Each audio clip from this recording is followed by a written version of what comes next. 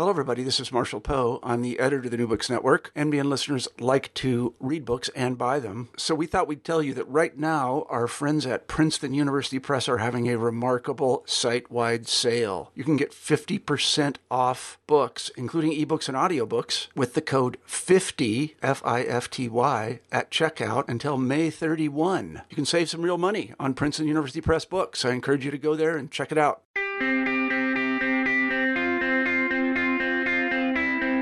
Hello, and welcome to another edition of New Books in Systems and Cybernetics, a podcast channel of the New Books Network. I'm your host, Tom Scholt from the University of British Columbia.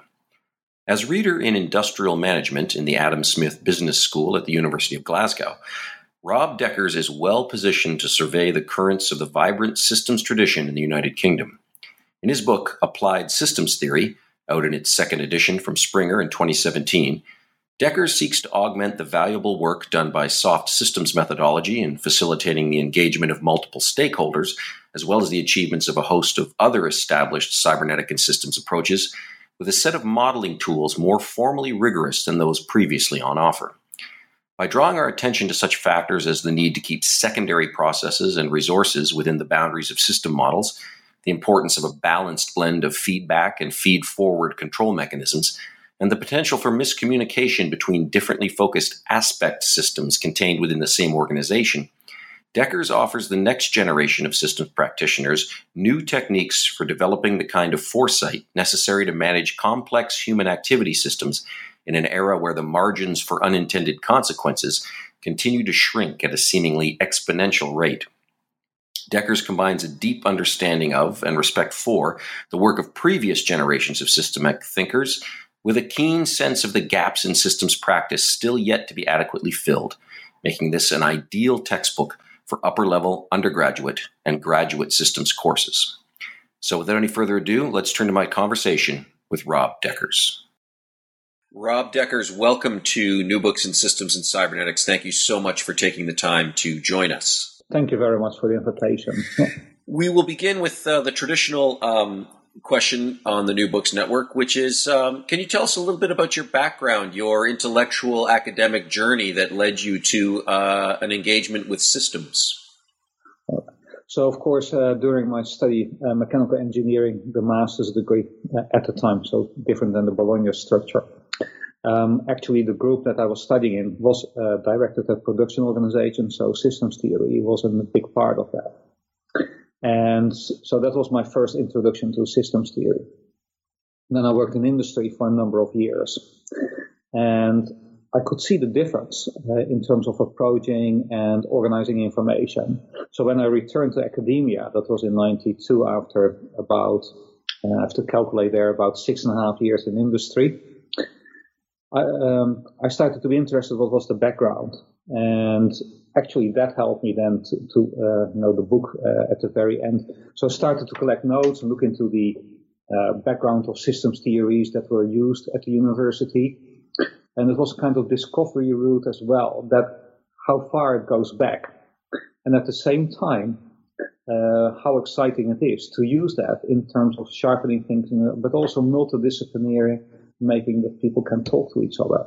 And that's part of my work. So I'm doing a lot of multidisciplinary work, working with computing science, with evolutionary biology, separate from the interest in innovation and operations management as a business school perspective. And systems theories just help you to, I think, be sharper, organize information, understand other disciplines, and that's how the route was. Terrific. In brief. Very great. brief. Yeah, thank you. So the book is incredibly in depth and really, really deeply informative, and it's amazing that it manages to sort of do at least two things at the same time. In that, as well as introducing your particular contributions in terms of what you're calling applied systems theory, it also provides a tremendous overview of systems theory in general and its cybernetic roots, etc. So it's really, really really valuable in all those areas. Can you just give us a bit of an outline about the distinct features of applied systems theory that you want to draw our attention to, as opposed to some of the other wide array of systems thinking that that you've borrowed from? But what is really distinctive about applied systems theory that made you want to write this book and really make clear these particular ideas and contributions that you're bringing forward? So in terms of the contributions, you got quite a big stream in the UK that centered around the soft systems methodology and also what the Michael Jackson has been using at the University of Hull, which is more about the interaction between actors. But it is less formal about how you describe systems. So it's more or less, this is of course an acceleration from making the point. How do you bring different stakeholders together and get their views integrated in a holistic manner? Then at the same time, you got also the social technical movement, which also has been big in the UK with the Tavistock Institute in London, mining industry, which was the integration of technology and the human aspects as well. But again, these were less formal in their description of systems and in their description of processes. So that is one of the distinct features of the book, that it has a formal, you could call it kind of description language for all kinds of systems. And there have been attempts before, like James Miller, who was an American, Living Systems, but they have more focused on actual organisms rather than on a wider array of disciplines. So that is one distinction. And the second distinct feature, of course, is what you already mentioned, the blending of the disciplines that have fueled this interest into systems theories, and my keen interest, of course, trying my best to acknowledge all the historic figures in that development. And the third is, of course, the extension to today, because some people, like soft systems methodology is part of that. They have been generating their concepts and Stafford Beer in the 60s, 70s, but then we got a whole stream of complex systems, autopoiesis, and all those type of concepts that have been kind of further development. And also, if you look then in some, you got the hierarchical levels of systems hierarchy of Balding. So that takes it just a few levels up. And it is that combination that forms the core of the book. But that's also, I think, reflected in the order of the chapters. First, the basic processes, and then complexity is added across the chapters. But that's one part of the answer, so it's in terms of theory development. The other one, and that's why it is called applied, because as I mentioned it already before, I'm in operation management, innovation management, so I'm also working together with companies and also, of course, with students with teaching. And it is that they can use those concepts in actual solving of cases or in dissertations. In the American language, the dissertation is called the thesis, so this is a bit confusing for the ones that are listening. There's still an ocean between the States and Canada and the UK. Right.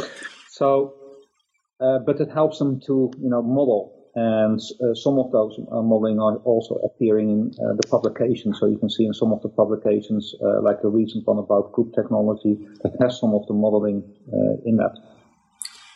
So the applied is that you can actually, so it's not a theoretical conceptualization, but it actually has a meaning for practice. Right. And the third one, which has slipped in the second edition, is also that it relates for part to concepts in research methodologies like inductive, deductive reasoning, abductive reasoning, generalization, aggregation of information, etc., etc. Mm-hmm. Great, thank you. You mentioned already Kenneth Boulding's hierarchy of systems, which seems to be quite central to a lot of your thinking.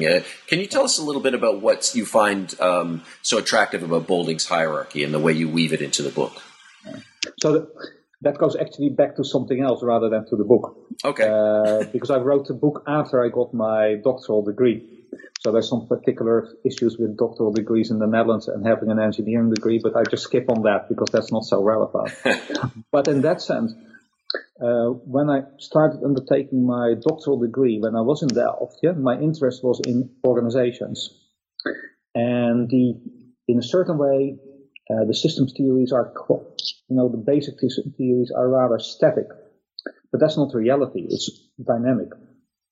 So I was interested in how do organizations respond to the environment and how do they interact. Okay, so the first one was a professor called Jan Koolhaas, who pointed me out to Stuart Kauffman about the origins of order. Mm-hmm. So I read that. Okay, that made certain sense, but there was a kind of dissatisfaction. But that made the link clear with evolutionary biology. So then I called a guy called Hans Metz in the University of Leiden, and he's in game theories and theoretical evolutionary biology, adaptive dynamics that is called. And so, how can you make sense from evolutionary biology to organizations and apply? So we had a chat in my office because he was so kind to come to my office and have a chat with me at 7 o'clock in the evening. I think that lasted somewhere to 10 o'clock, in which I got a short course in evolutionary biology. Of course, then you're confronted with how is that relevant? And the systems theory of Baldwin is actually the only one who has a kind of, maybe it's not perfect, but a kind of descriptor of these different levels and the complexities that are added in each level. And that brought me to the Kenneth Baldwin's systems theory. Right. And we will talk a little bit about some of the challenges you mentioned in the book about applying notions from evolutionary biology to learning organizations is something that you touch on in the later parts of the book, which we'll get to in a little bit. So we'll start with just basic language. Can you tell us a little bit about your definition of a system that you're using here? Because we obviously shouldn't start by assuming that all people's definitions of systems are equal, and you start us off with this in the book. So can you tell us a little bit about this, the definition of system for applied systems theory? Yeah. So the definition is actually quite simple because you got a number of elements and you got relationships between elements. And what you do when you're investigating, this is the key in terms of the book. So when you're investigating a phenomena, whatever that is, you have to isolate a number of elements that belong together, and that's called the system. Then you have internal elements and you have external elements. And the system is defined by that set around which you draw a boundary, and then the relationships it has with those external elements directly. All the other things beyond that is the universe. And that has some meaning, because if you think about an organization, and an organization is embedded in the wider socio-economic environment. And just for the reasoning for today, if you look at it, every company has a certain set of customers out of the total customers that are available. But it is through those customers it gets the information. So if you, Tom, are not part of the relationship and you have certain expectations about products, actually the company won't know what you have because they are not in touch with you. So that is a kind of intricate detail of the definition in the book, that the interaction of a system is to those external elements that are directly connected to the system rather than to all the elements. And that's the difference between a universe and an environment. Right. And so your the theory, as I understand it, is really based on these finer details of nomenclature, I think, that you bring, and different parts of the anatomy of systems and the way you name them, as you say, to try and maybe augment soft systems and other methodologies that are good at bringing stakeholders together, but again, to really make the modeling robust. So you talk about primary processes, secondary processes, and resources. And can you tell us a little bit about how those work together in your model? It's like writing a book. Okay, so we'll just look at the hard copy. So when you hold a book, that's the end product of a process. And the process is, of course, writing. So to do the writing, you need to have input. And the input is then the ideas that you have that are translating in words, whether it's writing a novel or writing a kind of half reference book, textbook, like applied systems theory. So that's a conversion process from ideas and from information into actually structured information. And then you need resources. That can be the computer, that can be pencil and paper, but also you yourself as a writer.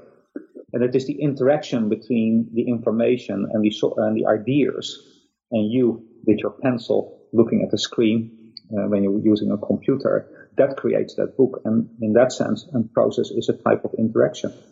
Now, I can't write a book as a resource, as a writer, if I have not developed myself. So the development of all my writing skills is a kind of secondary process, which facilitates the primary process. Of course, it has to be controlled, because when you're talking about a book, you have to submit a book proposal, and the editor will say, well, there's a deadline. So that then adds a layer, kind of control mechanisms. How are you going to manage the time? So you will divide it in chunks. You will have a kind of script that you will develop for your book before you start writing, etc., etc. So that's in a way how all those type of different processes hang together. And of course, then an important one is the evaluation, because you might be enthusiastic to write a book, but if you don't have the skills, or if it is difficult to transfer the ideas into a book, that might then even end up in the fact that it has to be evaluated whether you have the capability. So there's also a kind of capability loop you can call. That's not a very formal definition that I use in the book, but you could call it so that you assess your own capability, whether you're able to achieve the aims that you do that. So that's basically the principles. Mm-hmm. And it seems that what your book draws our attention to are the roles that resources play. And if I've got this right, the processes involved to make sure those resources remain robust and remain available, that often is not always inside the boundary of when we look at what we're looking at, we can lose sight of those secondary processes and all of the things that go on in maintaining and controlling them adequately, so that our primary processes can be carried out. Exactly. So you have that, for example, in project management. Because if you have a firm that is doing a project, the focus is often on the internal process in the firm, but you need suppliers for whatever reason. So if you look at the boundary only being your own firm, you will talk about contracting. But if you think about, wait a minute, I need suppliers. So for the project, because you're modeling every time a system for a specific purpose. So if you're modeling that for a project, actually, the suppliers are part of the resources too. And that creates a different view. Now, it can be that internal or external suppliers don't have the capability to do what they need to do. And then you have to invest in development. That is the secondary process. So if you do that, you will have a wider scope, rather than saying to somebody, oh yeah, that is your responsibility because that's the contract. So this way of thinking in a systematic systems theory way helps you also to develop ideas better and to get everybody involved to make sure that you have the end result. Because if you think again about a project, if you have a contract but the supplier can't deliver, you got nothing.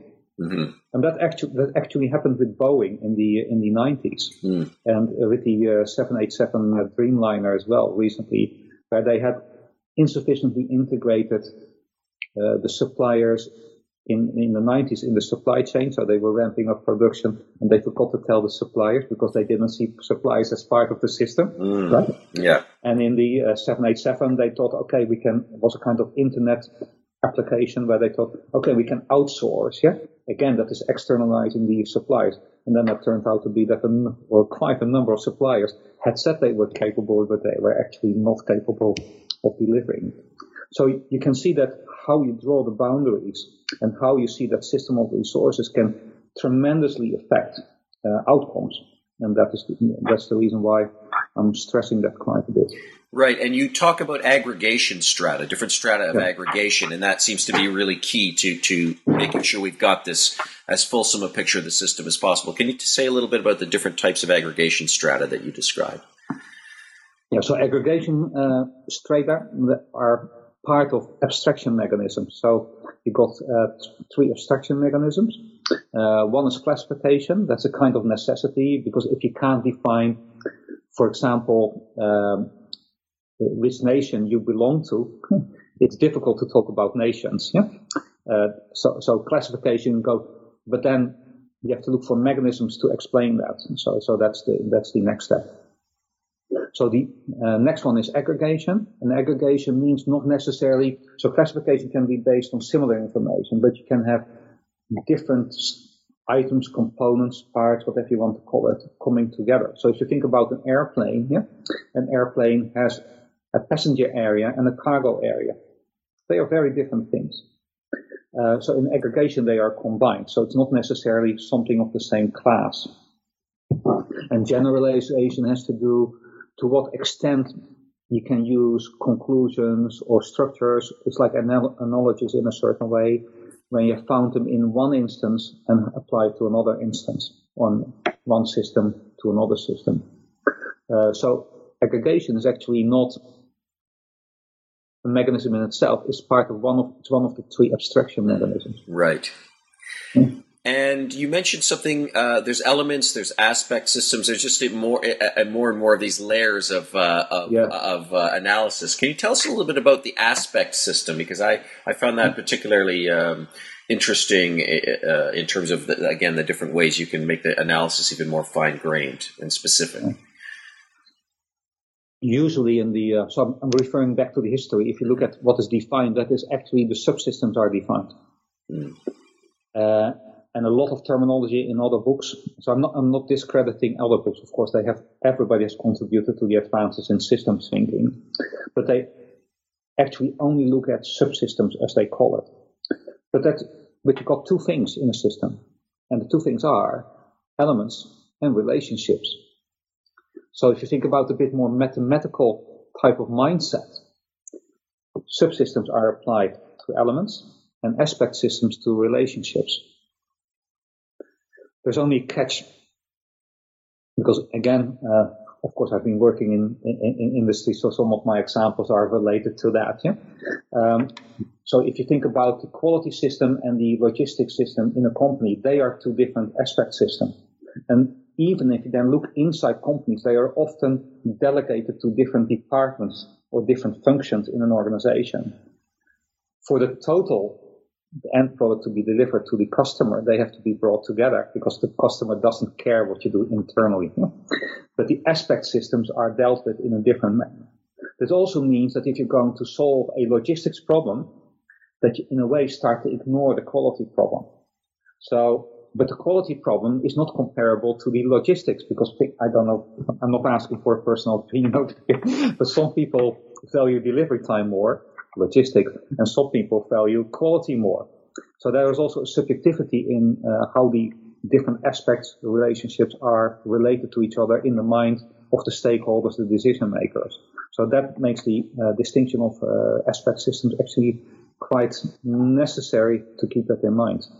And obviously the level of communication between people involved in various aspect systems, because I've seen organizations where each area is entirely focused on maximizing what they see are the indicators of success in their aspect system, and they end up actually pulling against each other rather than being able to take a more holistic view of what the system is after. Yeah. So if you then, that's why I see the contribution of systems theories in this way, as applied systems theory, that you bring those type of different aspects together and that people can understand a holistic view and better understand also how those aspects are influencing other, knowing that they are quite different. Mm-hmm. And that even goes in the organizational structure because, for example, quality decisions you can delegate it to relatively low in the organization, whereas logistics decisions are quite more difficult to assess because of the impact that it has on the system of resources again. So you need also different capabilities for different aspect systems. Right. But now we're going a little bit further. Now we're going to talk about design of organizational structure, which is an entirely different topic. Right. Well, first, I actually want to jump us over to control mechanisms for a bit, if that's okay. Because obviously control mechanisms are essential to coordinating between these aspect systems and again, throughout the organizational structure. So you talk about a few different types of control mechanisms. Feedback is the one that is most obvious to us, but of course there's feed forward, there's direction, and so can you just talk a little bit about the control mechanisms that you identify and how they can be applied in combination, which to me was one of the really interesting things in the book. Yeah. So if you look, of course, at this is not a formal description again. So this is just for today. Yeah. So of course, as you mentioned, feedback is a quite common mechanism that you use, and that's incorporated in a lot of systems. Even the way we're built as an organism has a lot of feedback. But it is also the feed forward that allows to respond. But the feed forward has a very different response because that reacts more to the input. And this is not meant to be appetizing you, but one of the things is that, for example, when we observe food, our body and our stomach starts already working that's a kind of feed forward. So, but feed forward, of course, doesn't do everything. So whether the food is tasty or not tasty or satisfying or not satisfying is not really 100% guaranteed by the feed forward mechanism. So you need always a kind of feedback as well in combination to compensate for what the feed forward can do and can do. And then of course you got the mechanism of completing deficiency. So I use the old, because I think nowadays they've changed a little. That was very famous for the Mercedes S-Class luxury cars, that actually repairing them after the assembly line, that was an area 6 times bigger than the assembly line. But disassembling a car of that complexity is more difficult than adding at the end. So that is the completing deficiency. So again, that does something different than feed forward and feedback. And then, of course, you got the finally regulatory control zone where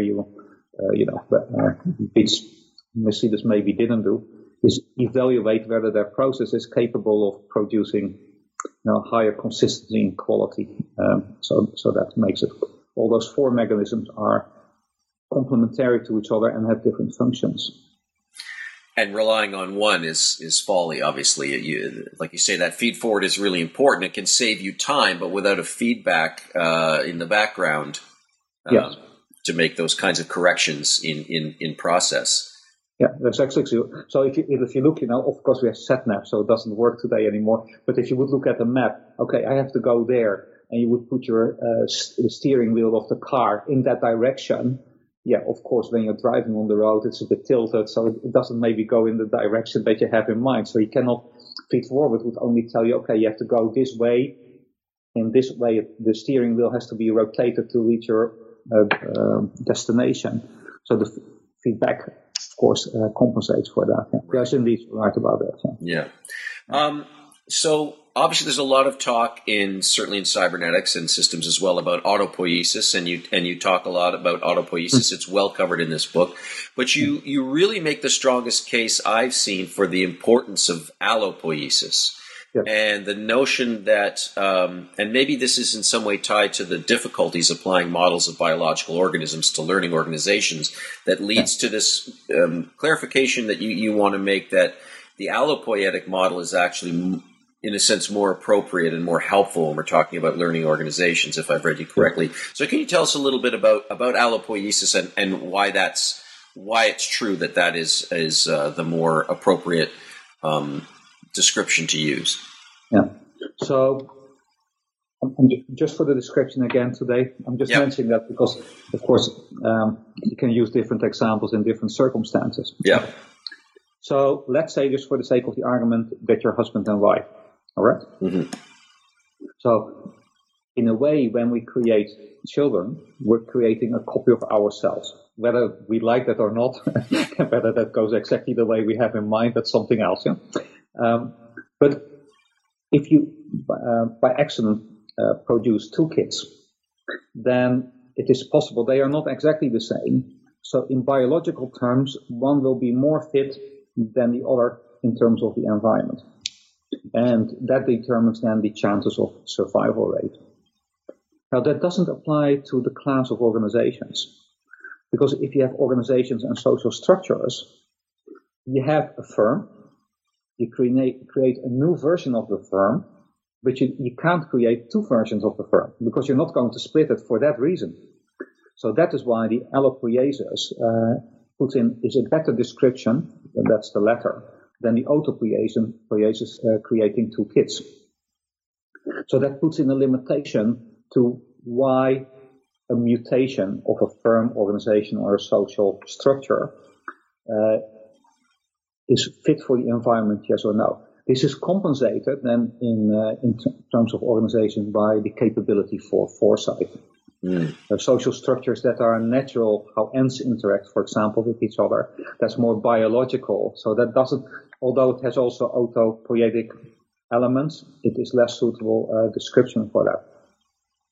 But that again brings us back to the level of the system theories of Baldwin, because in a way that tells also that some parts of a lower level are suitable descriptions for higher levels, but not necessarily all the phenomena at higher levels can be described by lower levels. So that is the, and certainly the higher levels in Baldwin, you have more allopoietic type of phenomena rather than autopoietic. But I think a lot of certain academics don't understand fully the difference between the two.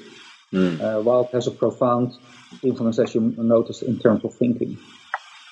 So is there some other things you could tell us about and further that description about the difference between the two, so it is clearer for those who are struggling with that? And again, it's obviously real to me. I read it as really important to this book, and like I say, this is the most rigorously I've seen this presented in any of the systems reading that I've done. So yeah, it has profound influences, because the difference between autopoietic and allopoietic is that, like the example with the kids, you could produce quite a number of kids to see which is the best fit. But if you have a mutation of a social structure, you have only one time a chance to do that. So actually, you have to be surer or more certain about what the outcomes are going to be, while at the same time looking in the future. So you cannot do random generation of mutations. You have to do a directional mutation, which increases the risk. If you look, for example, in new product development, they have some methods that counter that for parts, but that is specific for project management, new product development. But it is actually, if you think about it, that means the element of foresight is extremely important. And when I look, for example, at what we're teaching students, we're not teaching them, for example, sufficiently, if we want to make them successful leaders, how you can use foresight to make more meaningful mutations of social structures that are also meeting the interests of all the stakeholders. So in that sense, it relates also to how we as a society create ourselves. And is that one of the goals of your applied systems theory as a tool that we're going to enable these leaders of the future, as you say, to be able to use this kind of robust modeling as a way to understand and to further develop their skills and foresight? I think so. Yeah. I think that these. So I'm not complaining about anything here, yeah. But sometimes, if you think about the systems theories and the modeling that is required, some of our models in business and management studies are, for example, extremely simple. You get also I was just having a discussion with the doctoral student in the School of Computing, and you get the same. It's about optimization rather than creating what is called evolvability or beyond sustained fitness, beyond the direct, short-term goals. And that long-term thinking is actually what drives society. If you are in the short-term cycle, which is not assessing the impact of foresight or not having the capability of foresight, you might do something that yields something today, but you might have to change your mind the next day because it doesn't work. Mm-hmm. And those changes, that was my interest with my doctoral studies. The effort that is required for every change is tremendous. So you don't want it to be wasted. Mm-hmm. And creating that capability of having that foresight and then combining that with short-term cycles, like in evolutionary biology, we don't change overnight, but through generations we change. So if you can have those generations, those mutations then in a shorter cycles, more meaningful, you can also adapt them more than to how the environment is changing. So that's a bit the background of the thinking as well. And I think back to what we were talking about in terms of an awareness of those secondary processes and trying to keep them in view would be an important tool to developing that kind of foresight as well. That is, as one is making decisions, forecasting what one might do down the road, if one is not factoring in potential side effects within secondary processes or the impact on resources, for instance, those are some things that without bringing those into the picture, one's foresight is going to be limited. So I can see directly how this applied systems theory can enhance that. Yeah, exactly. You see that often when you interact with organizations, but also in our social structure, that we're not really equipped to think about or to talk about it even. Hence, the impact is always short term. Because even if you look at today, where we are with the environmental influence, this is something that was already happening in the 60s. That was clear, and perhaps even before people were thinking about that. And still, we're confronted with the fact that we have not acted on it. If you would have a better long-term vision, you would have already created a more, what we call nowadays a sustainable society. And now we're way back on that, and it's catching up. But then you see that the effort is tremendous, which then hampers also the implementation of improvements. So you got it in Glasgow, because of course I'm at the University of Glasgow. That was the Council of the City proposed to ban all diesel buses in the city. But they wanted to do that quickly because it's one of the most polluted areas in the UK. But then you see the short-term thinking, because if they would have thought about this, that this pollution didn't happen overnight. This happened already 20 years ago. Yeah? But now they want to implement it in a short time frame, in maybe a few years. But that means for the companies, they have to invest in all those buses that they don't have. And some of the technology is maybe not available. And they have then also the maintenance of those buses. And then you talk about secondary processes, yeah? So people are not used how to maintain them. So you have new skills for engineers, et cetera, and we don't have them. So this long-term thinking is something that is really, really important, not only for making a firm more profitable, but also for society. Yeah, I mean, here in Canada, we're having very, very, real pitched battles around pipeline expansions for oil and gas. There's many, many things to consider inside these struggles and conflicts within Canada, including indigenous rights and an important part of it. But this idea of failure to diversify economies earlier, then suddenly you're at this tipping point where it's an emergency now, and we've got to make a radical turn. And as you suggest, it's the amount of social upheaval that potentially could have been avoided or at least mitigated to some degree we're past that point now, and there's a lot of pain to go around as we quickly try and make the shift to a more carbon neutral kind of economy. So I'm going to ask you a question that's not covered in your book, but since our conversation has sort of drifted in this direction, and we're interested in feedback cycles, and it's just some of the things I've read in some other design thinking kind of literature. To what degree do you think the feedback cycle of the quarterly report for shareholders is one of the things that locks us into this kind of short-term thinking, that particular feedback cycle where the indicators are profits and it's this quarterly thing, and so many of the things we're dealing with, like the environment, they operate on very, very different types of feedback cycles. How much role does that play in your view that locks us into some of this inability to think more holistically? Well, of course, we're drifting away, as you rightfully noted, from the book a bit, but that's no problem.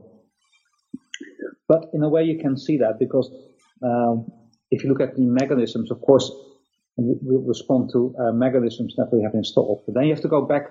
There's actually Meadows. She has written better about that than I did, okay, although I've given the overview in the book about that. And of course, that has to do with the type of interventions that you can have. But you see the idiocracy of it. For example, if you want to have a 3 months quarterly report from a company, then you should have inventory low. And you can actually see that in the UK, that in supermarkets around the 3 month cycle, there is less inventory available. Now, this doesn't make sense because I don't think that you're less hungry on the 31st of March than you are on the 1st of April, right? But somehow supermarkets seem to think like that. Mm-hmm. And it doesn't help also because then, of course, if you do that, then the companies that are supplying you, and then you go back to the holistic thinking, they are following the cycle. So you got the beer, it's a kind of the beer game. Yes. The bullwhip effect. Yeah. So then, of course, they have to catch up, which increases the cost also. And that is one of the amazing things for me still, so why do you have those 3 months cycles, which are not necessarily bad, but the way they are used. Yeah. And in the way systems are structured, what kinds of behavior do they incentivize? And if they're not based on, like you say, this is not sufficiently in touch with the environment or with resources or with secondary processes. Yeah. I heard once a story, but that I can't name the companies because this will be publicly available. Right. But this was a quite big company. One CEO met at the bar another CEO of another company, which was related but not fully related. So then they obviously, that is the story, talked to each other what their bonuses were, and both were nearing the end of the term. And in the beginning of that term, they had promised to double the sales. Both were equally sized. So in the bar, they decided to merge. They merged the companies, they left the companies, they got the huge bonuses in terms of hundreds of millions of dollars. And 2 years later, the merged company was almost near bankrupt. Yeah. This is not and in the Netherlands also, when we moved to Scotland, there was a kind of, so this profit thinking is not always good. There was a kind of kindergarten company, so preschool, pre-kindergarten, nursery, as you would call it in the UK. And they were actually quite successful because what they had done is that they had invested in their staff, so they had relatively qualified people working for them. And they had bought, over the course of time, at strategic locations. So if you would go into a city like Amsterdam, you would find them on the roads inside, going from the highways into the city, so that it was strategic location, so the parents could drop the kids off, go to the office, and then at night time could easily come back and drive home. So that had been their, of course, simplification of their strategy. But of course, you got the economic cycle, so the value of property went a bit up. Incomes, this investment company, right? They bought it. They split the company right away into 2. One for operations of the nurseries and one for the property. And the property was charging a fee to the nurseries, but based on the commercial price of that time, which was way higher than they had purchased it for. They sold off the properties for a huge margin. Because, that led them, of course, that the operations was too expensive, so they had to cut down on staff. They got less qualified staff, so the whole company was basically on the verge of bankruptcy within 5 or 6 years. Now, from an investor will say, today McDonald's was in the with the straws, in the news. How can a stakeholder shareholder be against the ban of straws if they are causing environmental pollution? But in our concept, this is obviously accepted, but from a holistic way of thinking, separate from the strategy that McDonald's is thinking, it's just ridiculous. However, the shareholders are not accountable. Mm-hmm. Yeah. I think if you would be able to, get them into a court for the actions that they did, firing people, depriving them of their income, depriving households of their possibilities for nurseries, I think then the game would be quite different. But that is holistic thinking. Yeah. And it still comes down to feedback. Those are different types of ending up in court is a kind of feedback, yeah. and it's going to prompt one to take corrective action. Feedback. Exactly. That's maybe a new category. Yeah, and it's gonna prompt certain types of corrective action. We would hope. So, thank you. This digression has been actually really, really enlightening in terms of. Thank you for sharing these specific examples and seeing how these system structures and the way they're literally wired. Leads to certain types of behavior, which is what makes systems thinking and systems analysis and theory so important. As you move towards the end of the book, you introduce the necessity of thinking in complex adaptive systems to deal with gaps in cybernetics and more traditional systems theories when it comes to dealing with networks. Can you tell us a little bit about those gaps and how you think complex adaptive systems can help? Yeah. Of course, if you look at over the course of time, it has been in the beginning a bit relatively static, the way of thinking about systems. Otherwise, how can you start? You have to start somewhere. Although the dynamic aspect was already captured very much in the beginning. So the behavior of agents in a system, and an agent is then a kind of system with its own elements and with its own relationships, of course, is not has linear behavior. And that's where the complex adaptive systems kick in.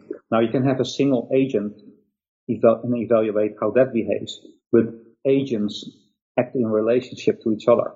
And then you go back to the aspects, and maybe one agent has a different view on the aspects than the other agent, and that causes quite complex behavior. That is not the same as a misunderstanding that is sometimes made by the number of elements and relationships. Because, of course, that creates the conditions for complex behavior, but that is not the same as complex adaptive behavior. And I think that there we have not really taken full advantage of the possibilities that those theories bring us. Mm. If that is possible, then you will be able to better, develop scenarios. And then you go back again to this foresight, long-term vision, because if you can understand how a system reacts in terms of agents having different linear, non-linear behavior, of course, then you can predict better what the impact is of specific actions. And you see that sometimes in society, if you go society being a complex adaptive system, that sometimes the measures that are taken are having the counter effect. And actually, an interesting one is actually pollution, the cars, because in the beginning of the 20th century, I don't know if you're aware of that, cars were seen as a solution to an environmental problem. Mm. No, this is... yeah. Of course, at that time, there were horses. Yes. Cars and horses. So the horses, of course, they have their own metabolism. Yes, they do. Input is output. Mm-hmm. Yep. So so part of their output was, of course, causing, some pollution in the streets. Mm. Well, some is an understatement, quite a bit. Of course, with the growing economy, it was only getting worse. Mm. So cars were cleaner than horses. Mm. Yes, along a certain aspect, I guess, right? Yeah. And now, yes, and now we're thinking that cars are actually quite more polluting than any other. Yeah, interesting, very interesting. So we're moving towards the end here. What I wanted to talk about was you talk about the steady state model, which I think most of our listeners are probably acquainted with and they understand, and then the breakthrough model. The idea, when are we using negative feedback to maintain a sort of homeostatic situation, and when are we trying to grow, change, move a system, and the delicate dance that has to be done between steady state and breakthrough models. And can you tell us just a little bit about what we can take away from your book in terms of the relationship between those models and how we might better facilitate sort of the oscillation between them? Yeah. So the breakthrough model is, if you look at the lowest level, of course, you've got an operational process like writing a book. So to go back to that example in the very beginning. But then that is based on the description as books were made in the old time. So to go back to paper and pencil and the writer. But now we got, of course, the internet. That creates a different structure. So I'm not saying that I'm going to do that for my next book. But you could, but you don't have to write it on a piece of paper, and you can adapt the text about, so when you deliver it to a publisher, it's cleaner than all the notes that you make in your handwritten pages. But also because of the internet, there's interaction with users is possible, which you otherwise didn't have. So that creates different structures, and you need a model to change those structures, and that's what the breakthrough model is doing in a kind of structured way. And that is possible because I've worked with companies, and one of the companies didn't have some parts of this breakthrough model and did not understand that they have to assess the changes that had to be implemented on how it impacts on the operational processes. At the same time, the breakthrough model has a number of processes itself, and they can be regulated as kind of steady state models. So if you have, for example, going back to the example of companies, annual revision of strategy can be for part described by the steady state model because it's a recurrent process. But the outcomes, how it affects the operational process, that's not a recurrent process. So that is the main link between the two models. So you can, of course, link non-recurrent processes. That's called in the second edition non-programmed decisions, with the recurrent processes which have programmed decisions. Right. Well, you've been very generous with your time, and it is in the evening where you are right now, and I'm imagining you wouldn't mind wrapping up your workday. So, well, the good thing is in Scotland, the sunset is relatively late. Right, yeah. So the day has not ended for us yet. Yes.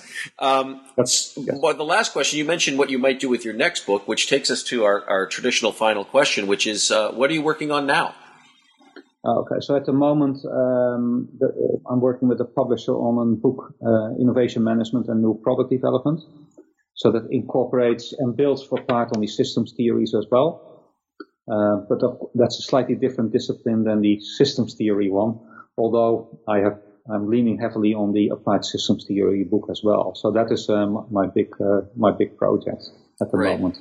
So in September, hopefully, the book is available. And it will be for engineers because the innovation management and new product development, engineers have different views about that. They want to have more tangible descriptions of methods and tools. Well, I think we've all benefited, though, from the degree of, you mentioned in the early parts of your book that you are going to bring in certain elements of what are considered more hard systems thinking in terms of the modeling processes. And I think your book does a wonderful job of helping us concerned with social systems being able to use some of those insights and combine them with things, as you mentioned, like soft systems methodology in ways that we can still make more robust models while at the same time not losing sight of the human element in the kind of stakeholder conversations that we need to have. And that's also written in the book. Model is a model, but it is never reality. Yes, yeah. Great. Well, thank you so much, Rob Dekkers. We appreciate your time and wish you the best of luck with your upcoming projects. Thanks again for joining us. Yeah, thanks for the interview, and really enjoyed talking to you, John. Thank you.